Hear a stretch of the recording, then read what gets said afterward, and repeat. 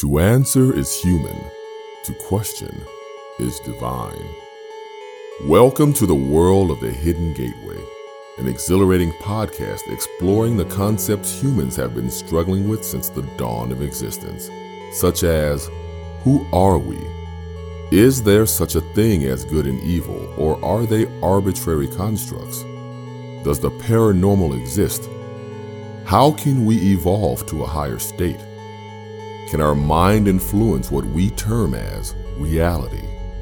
Providing a transcendental approach combined with hard-nosed humanistic analysis, we invite you on a journey to question your worldview in this theater of life.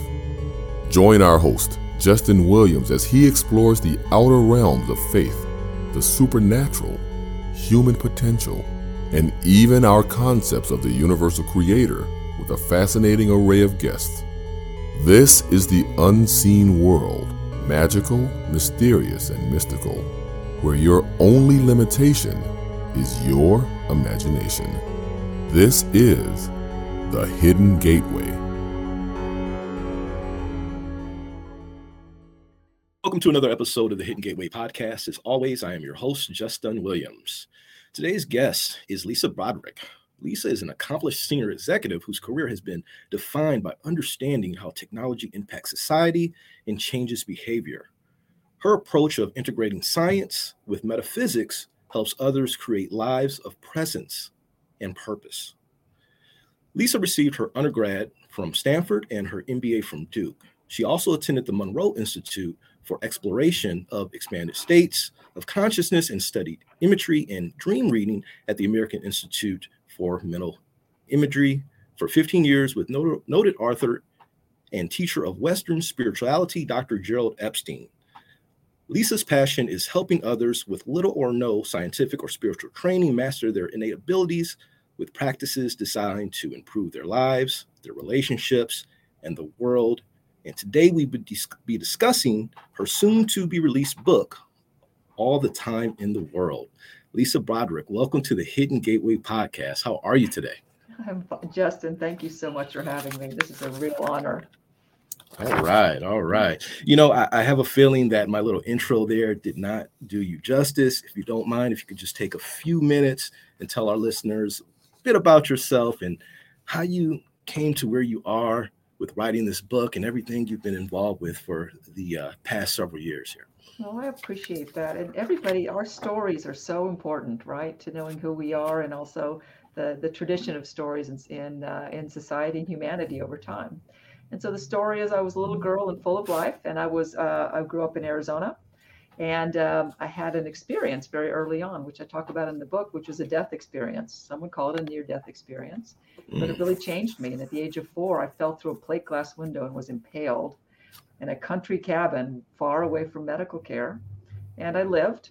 With that said, I did have a classic out-of-body experience, near-death experience, where I saw much of it happening at the time. And when I came back, I was a little bit different. Now, I might have been changed anyway, and who knows about memories, right? You go back and things form and change over time. But everything was alive, and everything was so real to me, and I learned something about myself. And that is I had sort of a special experience or an understanding of time. Time didn't pass as normal. And then again, may have been typical for other 4-year-olds, but I thought it was a superpower. So I started practicing doing it, like slowing down the field. We now know athletes can do that. Well, as a little girl, I was having experiences like that called a flow state, right? We now know all about the flow state, but I was using it in track and field. 6, 7, 8 years old. I was using it in bowling. Oh, wow. Which I wasn't very good at, but got a little better at when I could do all these other things. And so later on, I became a meditator, and so many listeners, I'm sure, on the Hidden Gateway are interested in meditation and metaphysics and the things we do with our minds. And I realized there's a timelessness to meditation. Time is controlling our lives, but we don't understand anything about it. I wanted to understand more, and I started to do research, which ultimately led me to write the book, All the Time in the World. Beautiful. Excellent. So you had this near-death experience at 4 years old. So at a very, very young age, you came to the realization that this reality that we live in is not all there is, right? There's something more. And it sounds like even though you were young, you were able to process that and then apply that to your life in a positive way to benefit you. I know you talked about sports. One thing that really stood out to me is when you did say that athletes know how to use that. Now, I'm 43. I'm no athlete, but I was in high school, and I was pretty good at pretty good at football. And I know what you mean. You know, when I was in games or practicing, it was as if everything would just slow down, and I was able to see things before they would happen. It was unreal. So I take that maybe that's what you are referring to there, huh? It is what I'm referring to. And if so, that's true. And athletes are doing it more today. And it's akin to the flow state, again, which is a brainwave state where it's a self-surpassing feeling of unity, of oneness, of slowed down time in many instances. What if we can trigger that on demand? Athletes are being trained for it right now, for sure, which is allowing them to go to even greater heights and play ball with even greater skill. But what if we as regular people could do that? If I can do it as a little girl and figure out how, and you were doing it in football, what if we can use our minds to do that? And there are ways, there are techniques, and there's science which supports it, which suggests that those episodes of slow down time are not just in our heads. Science would say if it's in your head, it's not real. Well, I have a different story to tell. If it's in my head, it actually is real for these episodes of time. Because as you said, Justin, you're on the field. If you're doing things to play the game better, if you're imagining it, why are you actually playing better? Right? How could you play better if it's just in your mind? All of the stories, I have story after story in the book of slow down time, people in danger, people in other experiences. What if, when that's happening to them, it's truly happening and it's not just in their heads? And as is described in so many of the experiences that I've chronicled and included in the book, they're actually using it to save their own lives. Now, if it wasn't real, they wouldn't be saving their own lives. They wouldn't be moving out of the way of the steering column or driving around the car that's spinning out of control, or in one story, getting out of the way of the bullets in a gunfight, unless there was something more to it. Now, if we can learn how to do that with our lives, we can lead lives of greater fulfillment, lead our best possible lives, which is really what I want for everyone. Excellent. And in the book, you talk about stretch time. Is that kind of on the same thing as you're discussing now? What exactly does that mean? It is. So stretching time, imagine that you have something to do which you might believe is so time consuming that you don't have enough time to do it, right? How many times have we used the word time just in the last sentence? It's so much a part of our life. What if there's a technique to stretch out that time so you actually can do all the things you want to do? And in the book, I have guided meditations, and on my website, lisabroderick.com, there are guided meditations, things to take you through to practice doing this for yourself. Because the secret of the book, what I really wanted to convey is science supports the fact that time is not what we think. Time is something different than what we think. It is not an arrow forever going forward that we can't manipulate, we can't control, we can't change the arc of the arrow. It's something else, and we can do it with our minds. Also, our experience of time, we very often have these slowed down experiences of time, yet we pick ourselves up and dust ourselves off and go on like nothing happened. Well, we don't have to do that. For our own lives, we can use practices which are akin to meditation. And you mentioned the Monroe Institute, right? The many brain institutes around the country who are studying exactly these phenomena, these experiences, to apply them in a practical sense for our own lives. Access the brainwave state that lets us to experience slow down time. That's what the book is about. That is what the book is about. All right. Can you, Lisa, go into depth regarding how you feel about the vibe of your experiences with Gateway? Um, Specifically, well, I guess my first question is, when did you first learn and start studying or doing the Gateway experience? Well, I wouldn't say it was so much the gateway experience, and that is when I had the experience at 4, which was this essentially this state of flow, this astral projection, this out of body near death experience, which I remember vividly to this day. And then I grew up and I went about my life, but I did notice that I had a special relationship with time, so I started to develop that. And in my 20s, I became a meditator, a TM meditator. And it changed my life in this way. It allowed me to slow down and focus myself during these meditations.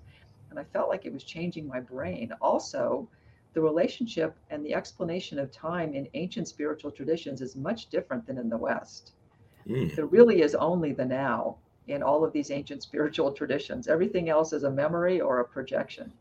So in India, for these meditations, I was dropping into myself in this gateway experience. I was meditating in a way that was very deep and transformative, but I was also noticing my relationship to time was changing. And then I did that for many decades. I've been meditating over 30 years now. And then started to experiment with other ways, going to brain institutes like the Monroe Institute and then also the Biocybernaut Institute in Sedona, Arizona, Mm-hmm. where you can study your brainwave states with electrodes on your head to measure the brainwave states you're experiencing when you're thinking or doing certain things. It's enormously valuable. It's a lot like the Monroe Institute in terms of the feedback you get for the experiences you're having. And Justin, once you know that you can inkling, like the camel's nose is under the tent, and you're like, wow, I have a lot more to say about this. Maybe how I'm showing up in my life, in my mind, is affecting reality. Then we become emboldened.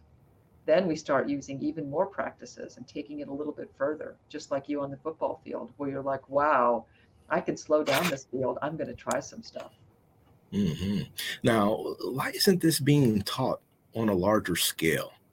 That's what I want to know. As we discussed before we started our chat here, I began meditating about 18 months ago or so, and it's as you know, it's been life changing for me, and it's just so much benefit to it. I mean, you've been doing it for over 30 years. It's been life changing for you. Why, in your opinion, haven't we come to a place in this world where more and more people are talking about this? How come it isn't being taught in school, public school? Well, I guess I shouldn't expect them to teach it, but what is it? Why is that in your thoughts? In fact, mindfulness, right, is becoming more prevalent, so that we are able to use in our Western lives these tools, which essentially come from the East, both meditation and mindfulness. It's not taught in school, but there's a lot of access to them. Using mindfulness and meditation in order to change our experience of time, that is a little new. And I think that the one reason why that might be the case is that it's so mysterious. As I've been told by physicists who are also studying time, time is the biggest problem in science today, besides God, the universe, and what is life, right? And so people aren't going to want to tackle that subject, without a lot of research or experience. Or for me, it was just so obvious that it was something I wanted to share with the world, this ability to slow down time in our minds, that I really couldn't wait any longer. And I decided to go ahead and tackle it anyway. Well, hey, I thank you so much for the book that you have coming out on the 26th here. I want to ask you about Chapter 8, Trauma, Reverse the Past. I think that this chapter is essential. So many people deal with trauma, especially considering what has been going on in the world over the last 18 to 20 months, right? And then you have people that have dealt with intergenerational trauma as well, where things, stem from their childhood and from their parents' childhood. And, tell me about Chapter 8. Well, if we could use this theory of how we show up in our lives in order to impact physical reality, right? There's also a study in physics which talks about the present can influence the past. So in the book, I go into a branch of science, which we've heard about, I'm sure, quantum mechanics, quantum physics. And a lot of what I talk about relates quantum physics theories to how we are in our everyday lives. So in quantum physics, it states that there are aspects of physics where the present can influence the past and the future can influence the present. Now, if that's true for matter, why wouldn't it be true for us in our lives? So imagine you had an awful trauma, maybe not a trauma which is so necessary that you would need medical care or psychological care, but something that bothers you, a terrible fight, or even something worse that might have happened to you. What the book supposes and delves into is how we show up in our minds, the psychology of how we meet each moment actually impacts the moment as it unfolds. That's why it's about time. So imagine you're changing how you're showing up for that memory for yourself, Or if it involves a person, for the next time you must see that person. Or if it involves an experience, maybe you had a terrible fall, maybe you were in an elevator or a plane, and the next time you show up in that situation, how we are in our minds actually affects our physical experience of it. So what I take readers through in the book is we have an experience, and this is a guided meditation that's in the book and also on the website, where we get into a state of flow, we get into a state of gateway.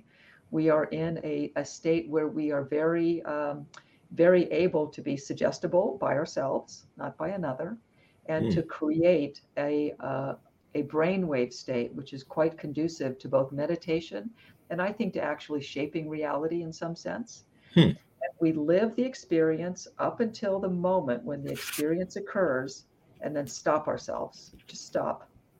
And instead of the elevator cable breaking and you falling, instead of the car crash, instead of being harmed by another, right? We change it in our minds, change that, and live an experience as though it were changed. Now, I get a lot of questions which are, well, isn't that sort of lying to yourself about the past that happened? And the answer is no, the facts are the facts.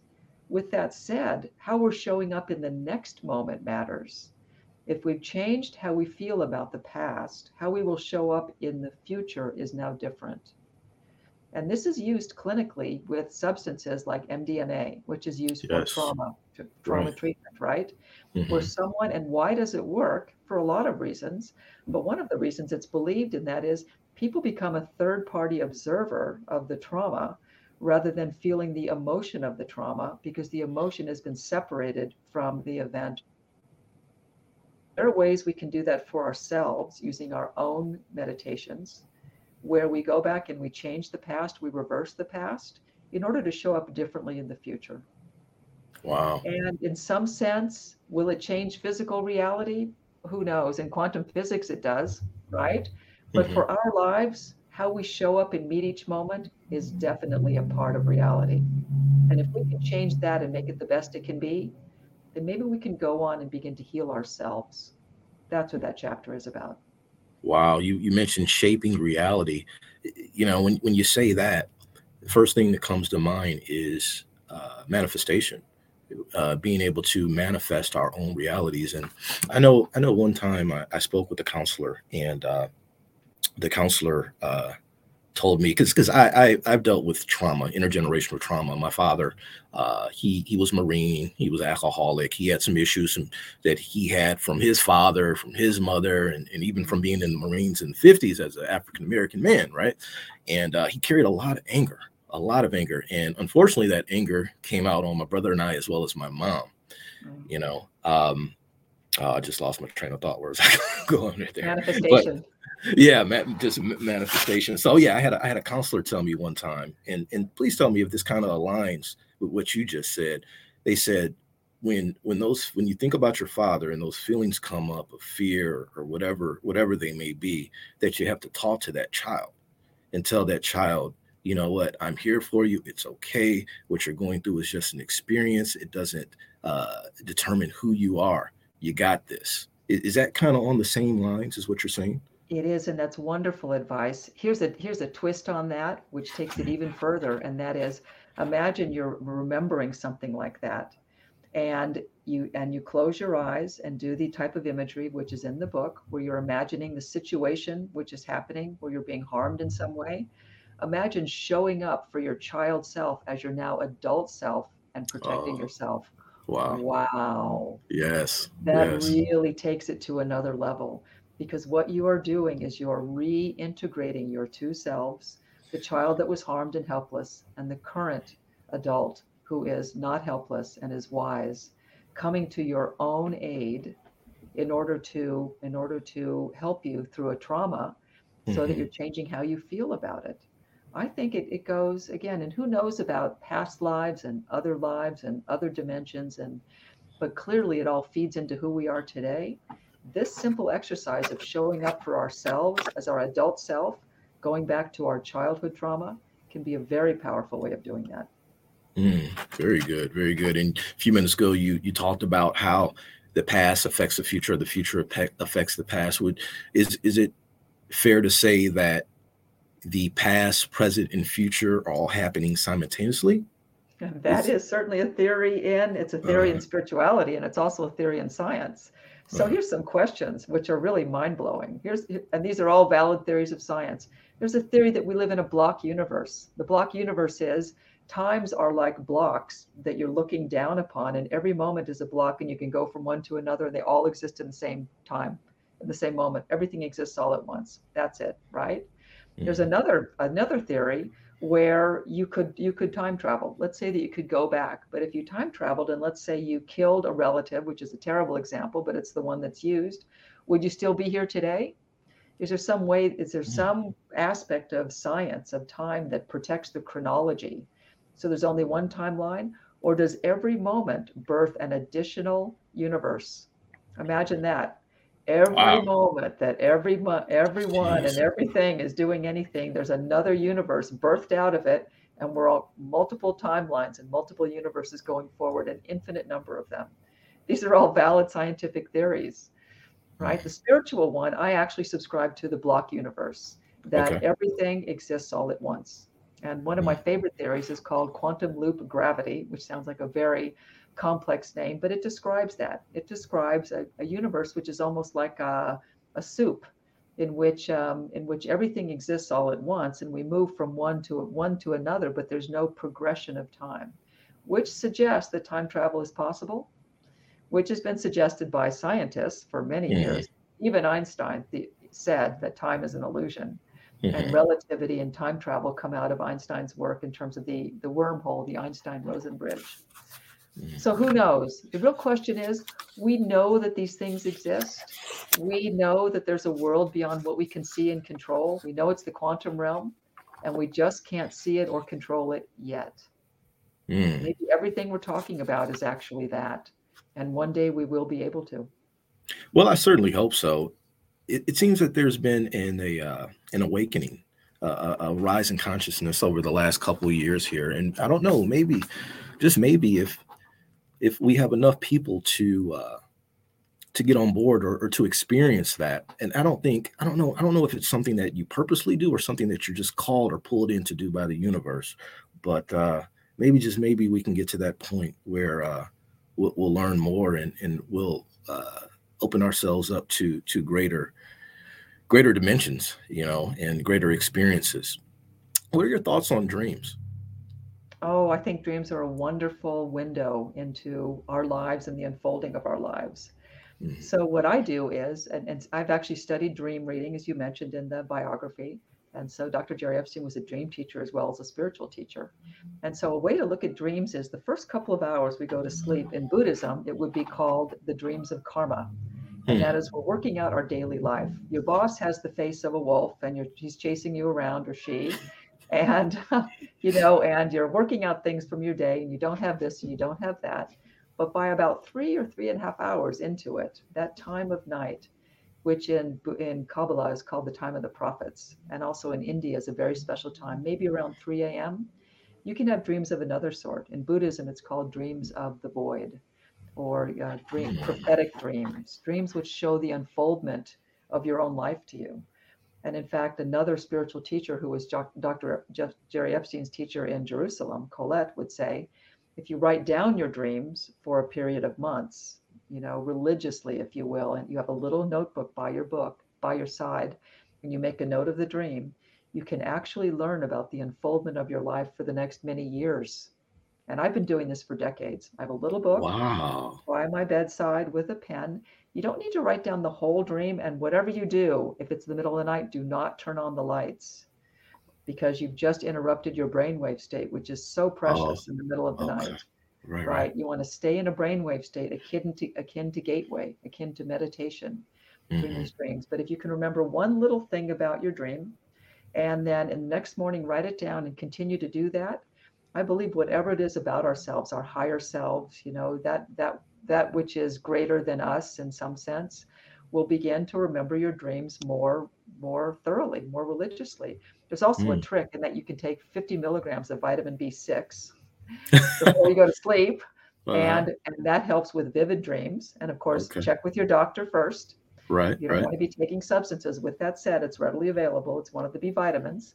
Hmm. And it can help with the lucidity of dreams. It can help with the vividness of dreams. And it can also help with remembering dreams. Mm.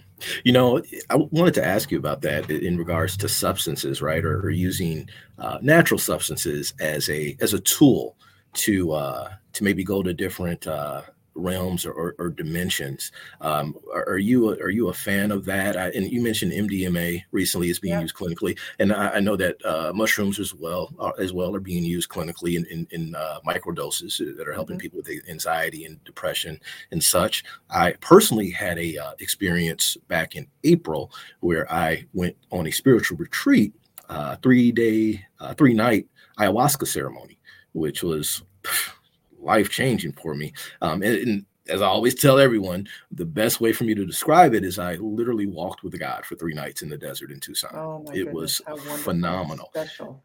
Yes, yes, absolutely. So I just wanted to get your thoughts on tools. And before you answer, I personally, I think they're okay. I think they can help people, but I also think that people shouldn't get to a point where they're dependent on them, right? Where they depend on Right. using maybe DMT, ayahuasca, or whatever it may be to have a spiritual experience.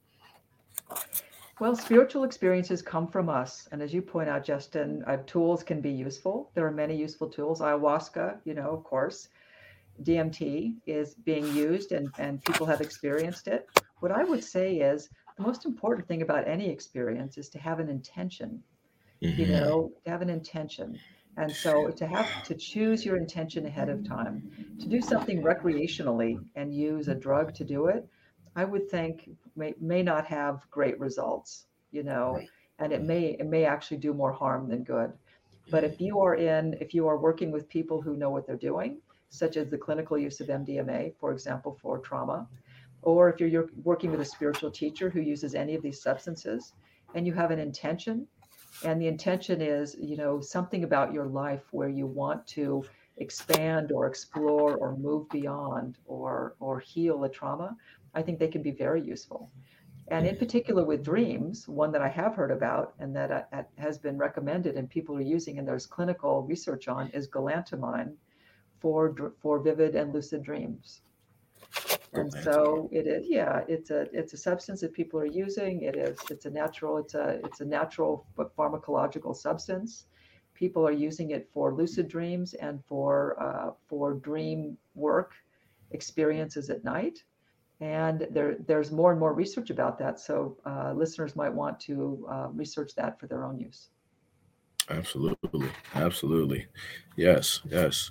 Okay. I've been listening to Tom Campbell for a bit now.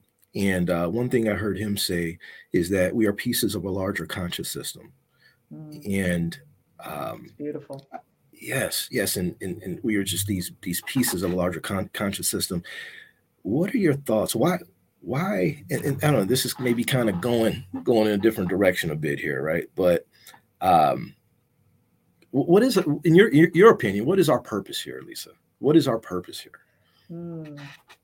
I once said to myself, or heard someone say, or picked out from somewhere, we are each a glyph of God. Hmm.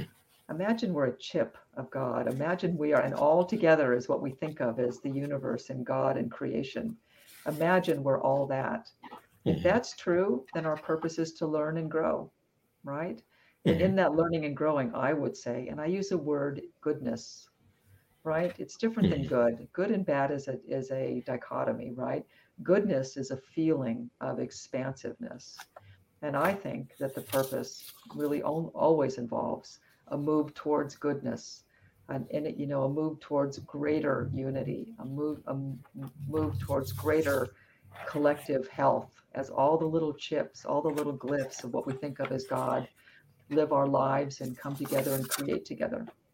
That's what Hmm. I would hope that the answer is. Now, do you believe God or the universe or whatever people want to call the? I say the Father. Do you believe that the Father God is based in love? Absolutely. Absolutely. In fact, I would say some of these experiences I've had, some of which I chronicle in the book, it'd be very hard to have them from a place of hate, or fear. Yeah. Right. And as often as said, hate is not the opposite of love, fear is. So in a state of fear, our brains immediately change. Everything speeds up. Our bodies Mhm. speed up, our brains speed up, things move through the brain, they go from the back of the brain to the front of the brain. That is not a fun place to be. The expansive experiences that I think really define humans going into our next incarnation, our next aspect of humanity, whatever that is, are coming from a place of not fear, and not fear is love. Which leads me to talk about chapter 14, love, harness metaphysical gravity. Think about that, right? What if love and gravity are the same thing? I wasn't the first to come up with that. Scientists have thought that. Einstein thought that. What if that's true? What if the Love. physical property of gravity is the same as our feeling of love? Wow. Huh. Wow, I Oh, was right. that would really be so. That means the Earth loves us, and the universe, the solar system loves the Earth, and the moon loves the Earth, and the galaxy loves the solar system, because it's all based in that. Wouldn't that be something? And, after all, in my opinion, we all are one. In fact, during night 2, that was my lesson during my ayahuasca experience, right? Is that we all are one. God showed me so many examples of this and proved it to me time and time again.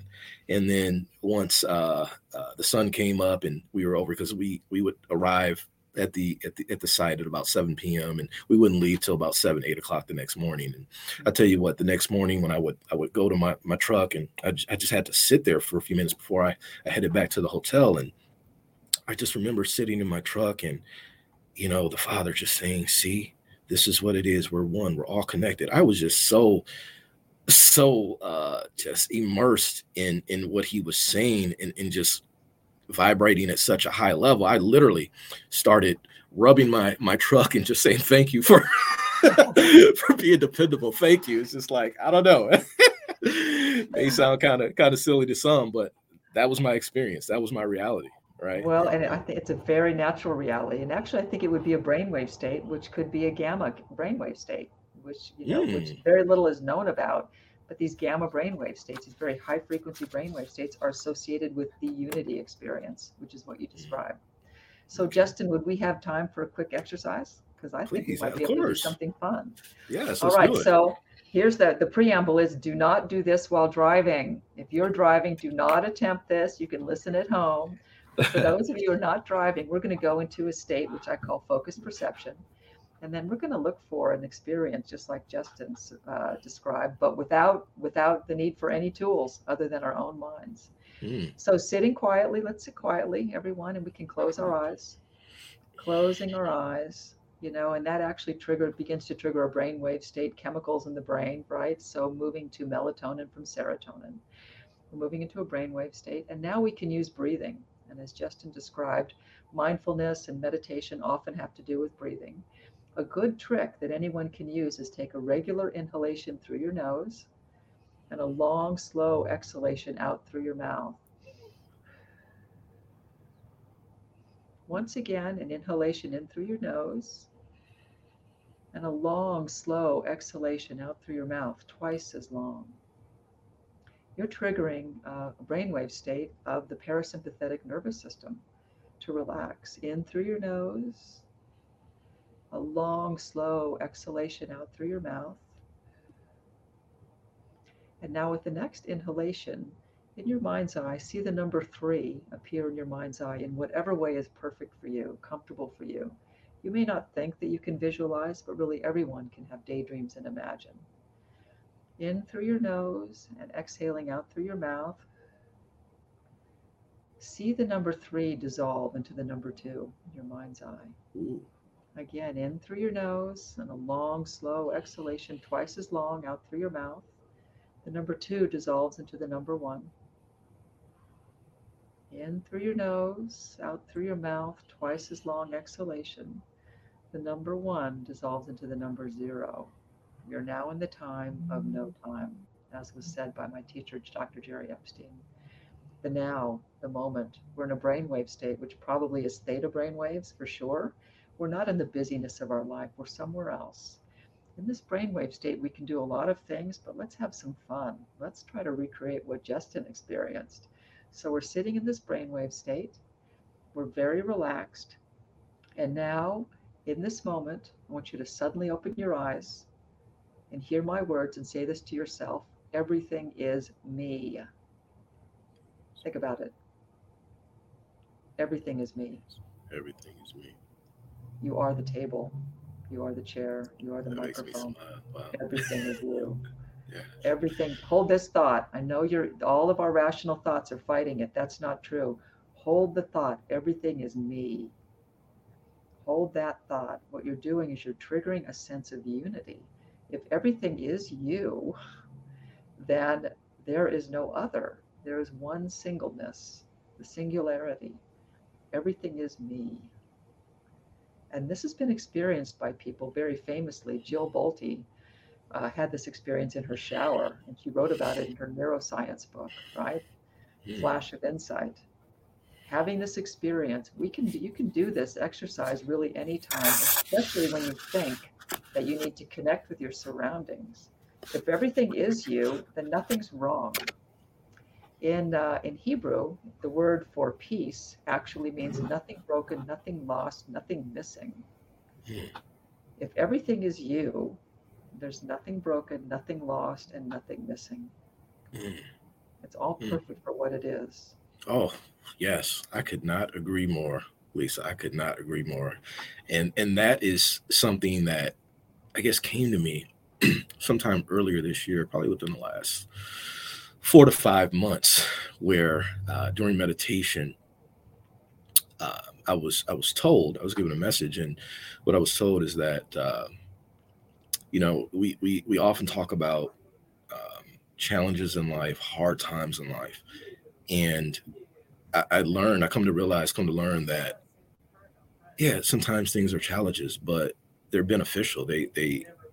Not only is there a reason that we go through these hard times or these challenges or these traumas, but we're supposed to benefit from them.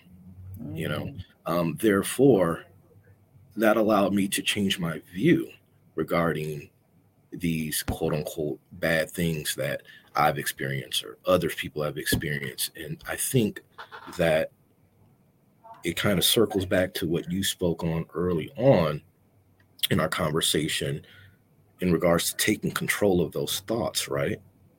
That's right. If that makes sense. It does make sense. So with respect, and this book focuses on time for a reason, and that is manifestation, of course, has been written about, and we would love to have that happen. But I think the easiest thing we can do if we're going to control physical reality is to affect time. Also, time controls our life the most, and we know the least about it. We know nothing about time other than we perceive that it marches forward. So this book was written before and during, and then moving out of the pandemic. Before the pandemic, being busy was a badge of honor. If minutes were out dollars in a day, you wouldn't waste even one, right? Everybody was so busy, and we talked about how busy we are. Then the pandemic hit. What happened? We lost our routines, we lost our schedules, we lost our loved ones. We were disoriented, we were unattached, we were out there and wondering. So people today are feeling stressed out, burned out, bummed out, overwhelmed, and hopeless. I think one reason is that we have lost our relationship of time to time. And also we project that we fear we will run out of time to do the things we want to do. This triggers a state of panic, fight, or flight. It's the fear that we have in our brains. It's the opposite of love. Well, here's how you can get out of that state. You can harness things like the exercises in the book, the unity exercise we just did, focused perception, calm ourselves down, to use as an antidote for these feelings of panic that we do not have enough time. That is an illusion. Time is an illusion, therefore not having enough time is an illusion. If we can apply ourselves, if we can convince ourselves using the physics that's in the book, which is state-of-the-art, cutting-edge physics, to explain why many of these things may be true. And the truth is, no one understands what time is, just like no one understands what quantum mechanics is, as was famously said by Richard Feynman, one of the famous quantum scientists of our history. So, but if we can get ourselves to a place where we're thinking differently, as you said, looking at the things that happen to us in a new way, then we ourselves can choose to lead lives that are purposeful, lives of meaning and fulfillment, right? Lives that are our best possible lives. And what we need to do is we need to apply ourselves and use these exercises or exercises that we have at our disposal to change the way we show up in every moment. Just like you now show up to things that might be adversities and you might have thought in the past, oh, that's bad and that happened, and I'm upset that that happened, and think to yourself, no, that was an opportunity to grow, Yes, right? absolutely. And Absolutely. so when you feel stressed out, bummed out, burned out, and overwhelmed, that's an opportunity.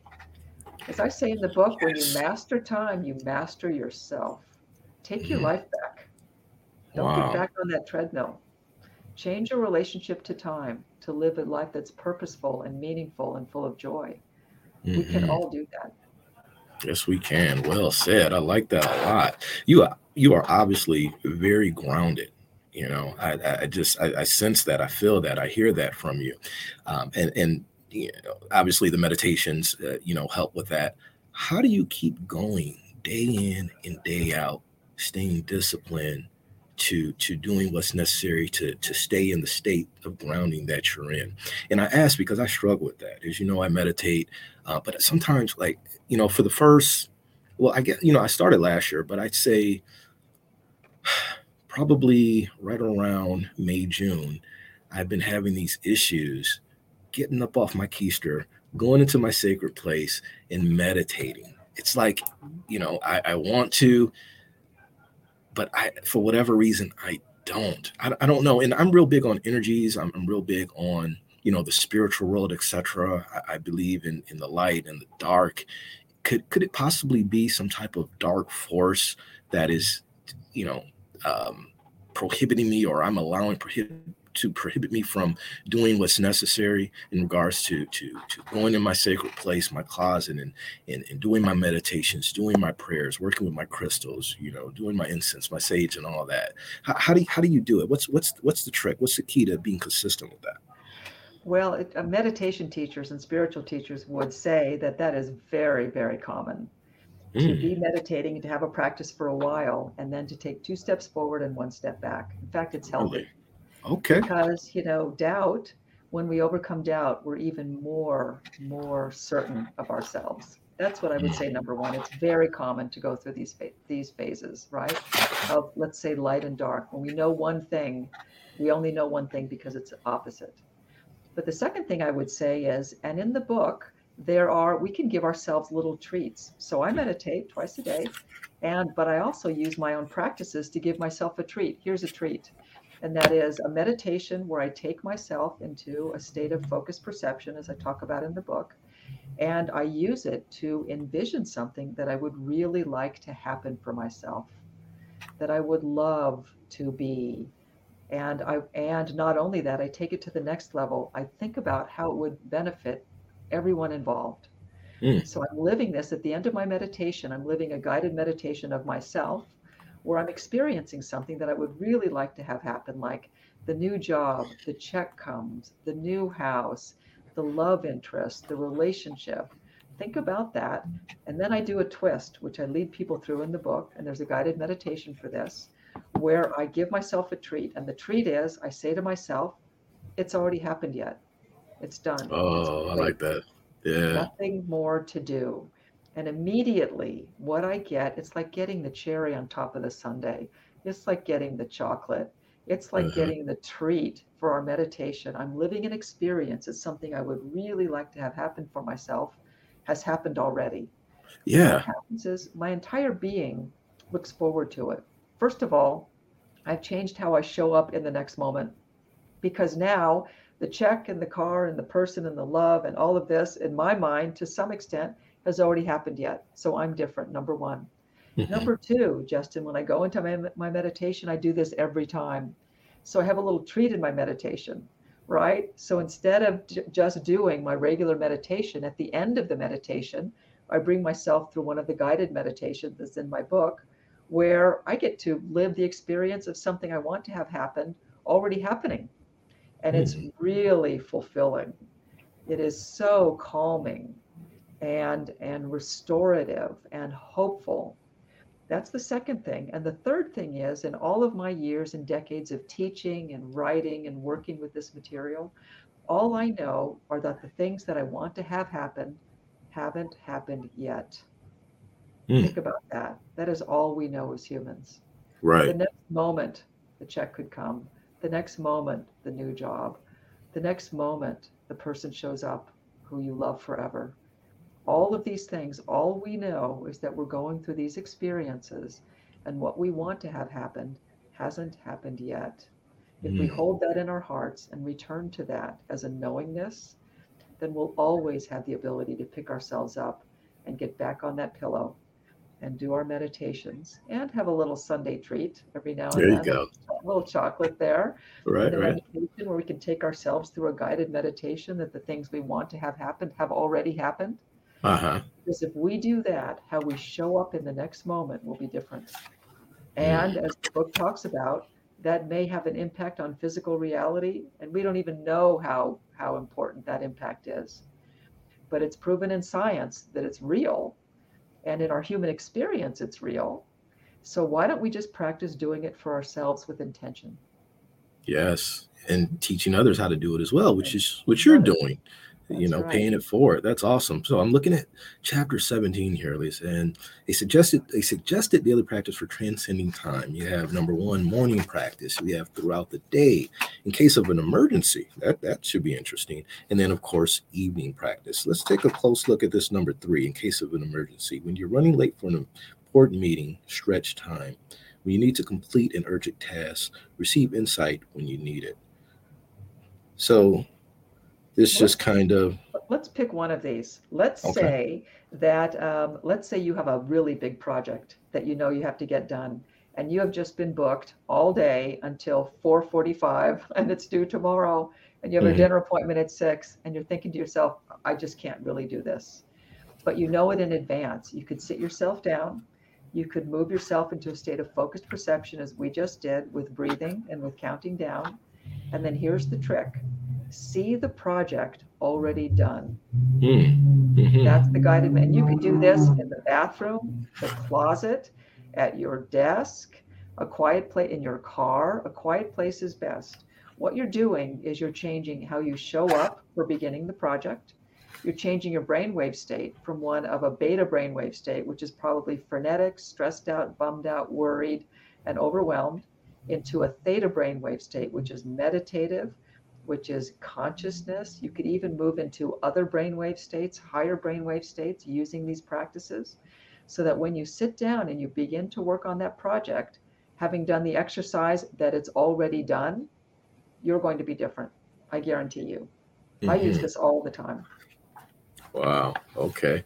So in Now, case of emergency, see your life in advance. see your life in That's the advance. secret, right? You can experience it, but like Forrest Gump said, it's like a box of chocolates. You never know what you're going to get. Or you could live your life in advance as a movie, so that when you show up for it, you're Julia Roberts, right? You're the Uh, hero. You're doing the great thing. You're saving people. You're wonderful. It's all working out. And even when it doesn't, you're still different. You have mm, that center, that centeredness, the groundedness, as you mentioned, that will hmm. carry you through really any experience. Yes. Yes, yes, yes. You mentioned that famous line from the Forrest Gump movie. It made me think about the Mandela effect, right? Because a lot of people believe that line is different. What are your thoughts on the Mandela effect? Do you think that's real? Do you just, or if it's just something different? Well, and so what aspect of the Mandela effect are you referring to?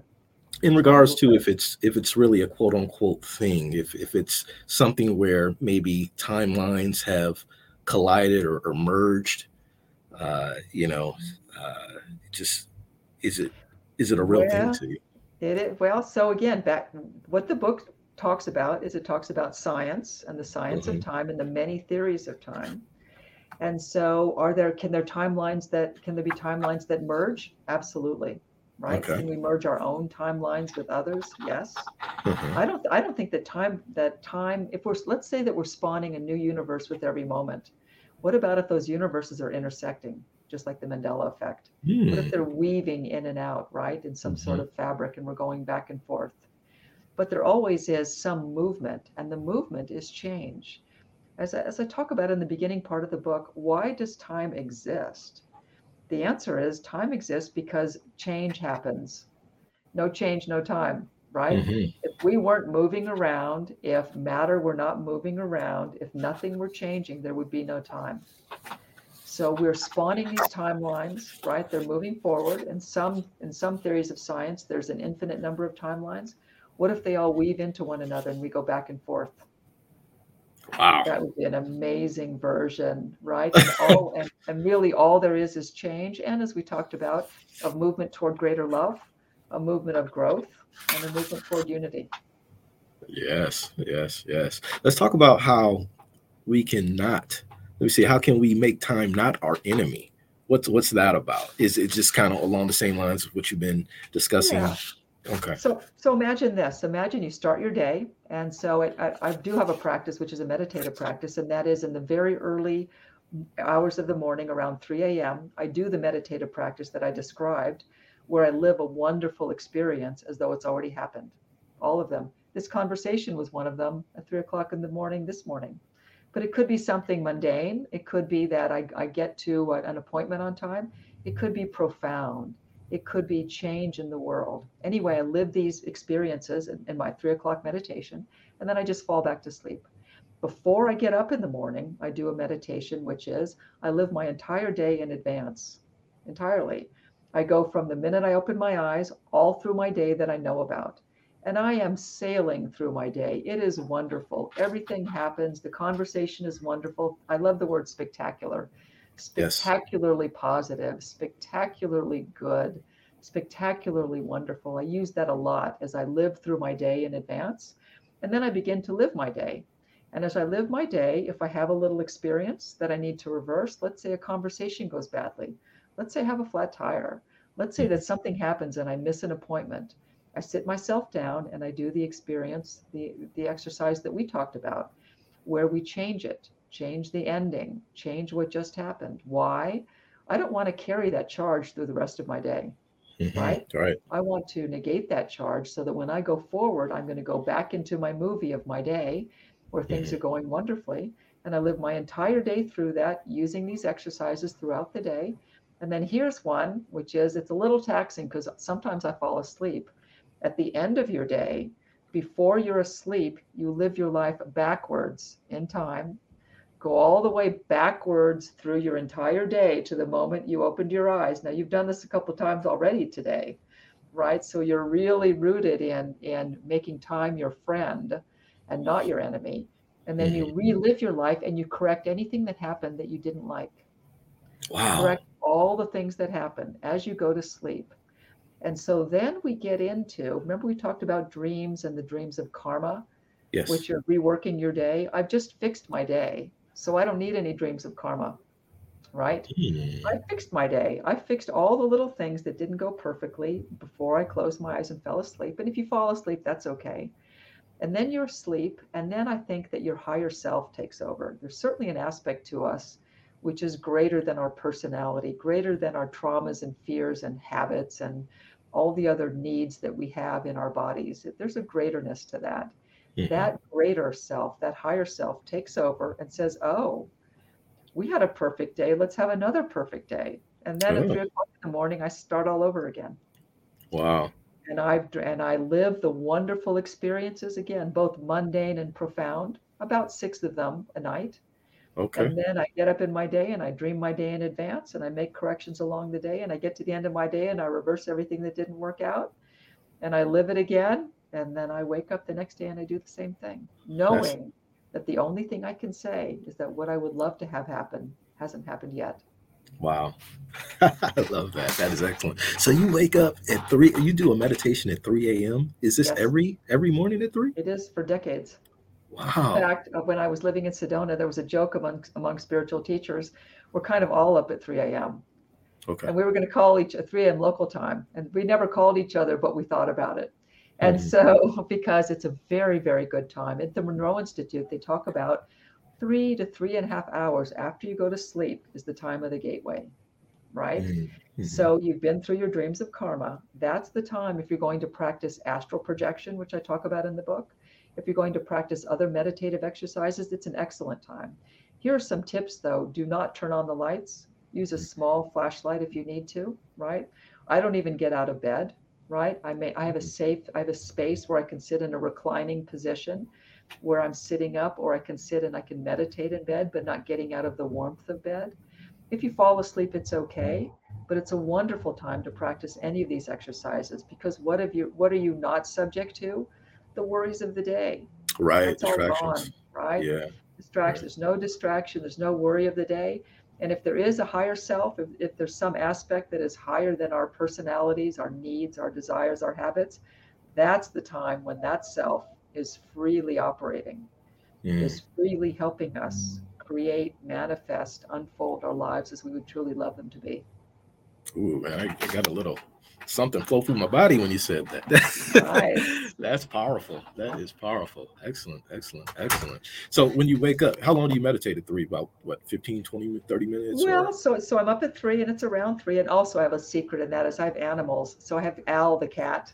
Okay. And so Al the cat knows that I want to get up at 3. So Al can wake me up. I get a paw in the eye, right? Okay. So or something. I never set an alarm. It's a natural time. So really Right. any time between 3 and 5 a.m. And so I'll remember, and I keep a small recorder with me in bed, an MP3 player, not a telephone, nothing that rings, and also Okay. nothing that really emits EMF, right? Just a Right, simple right, MP3.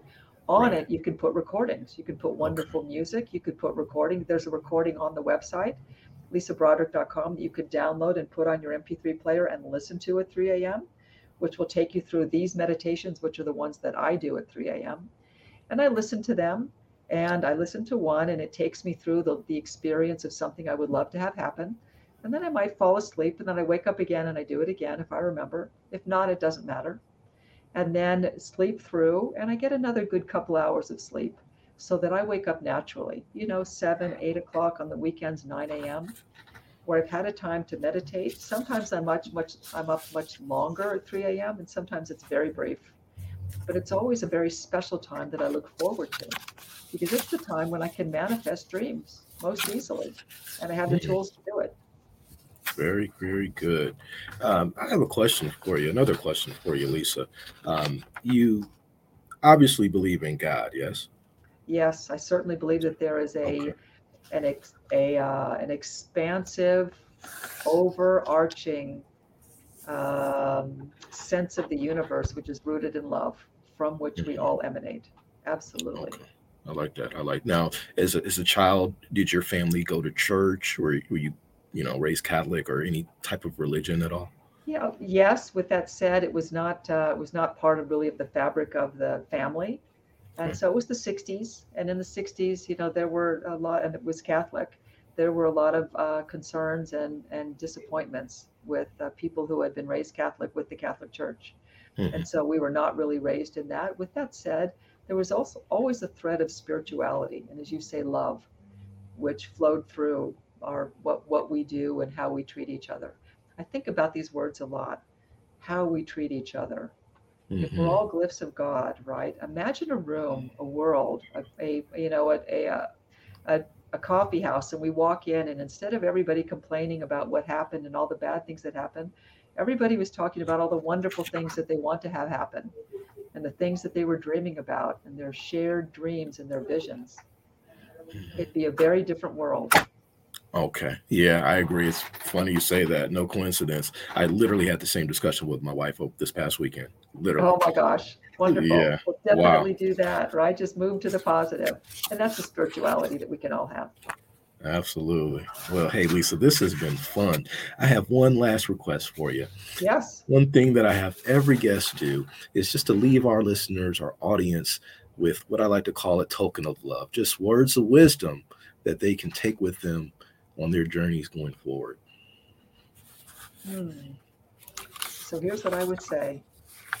Considering the amazing complexity of the universe, right? And the existence of things that we can see and feel, matter and energy and time and all of the things we know about science. Our existence goes way beyond what we can see, Mhm. way beyond what science might describe. into the realm of the spiritual that we talk about. And it's just part of a reality that's beyond what we can see yet. It suggests, as you've said, that there is a unity, there is a consciousness, there is something to which we all belong, and it's based in love, beyond our everyday lives. And if we seek that and search that, then I think we can live lives of purpose and presence and meaning in our best possible lives. That's beautiful for everyone. Thank you. All right, so all the time in the world, October 26th. Yes, that's right. All right, and where can people get the book? Is it Amazon, bookstores everywhere, or all major booksellers? Great. Everywhere online. Okay, and then you have a website, and can you tell people your website and if you have any social media where they can check you out? Sure. So Lisa Broderick and lisabroderick.com is the website. Lisa Broderick in media, Twitter, Facebook, Instagram, LinkedIn, all of the different usual sites where people can find information. Allthetimebook.com is also lisabroderick.com, where you can find guided meditations, download free chapters, learn more about the book, and pre-order the book if that's something that you'd like to do. Very good. Well, there you go, good people. All the Time in the World by Lisa Broderick. I'm probably close to halfway done. I'm definitely going to finish it. My goal is to finish it within the next few days here, and I'm going to then I'm going to give it to my mom for whatever reason. I feel like my mom needs to read this. This is great. This is great. I want to thank you so much for taking time out your busy day to be with us. This has been excellent. A really great conversation full of truth and knowledge. And just want to thank you one last time for being a guest here on the Hidden Gateway podcast. And to our listeners, we really hope you enjoyed this episode of the Gateway Podcast, Hidden Gateway Podcast. Remember to stay connected with us at thehiddengateway.com. You can also join the discussion on Twitter and Instagram as well. Send us an email at support@thehiddengateway.com as well. Don't forget to subscribe to our YouTube channel. And that's going to conclude this week's episode. Until next time, stay positive, stay questioning. Be love and be free. The Hidden Gateway out.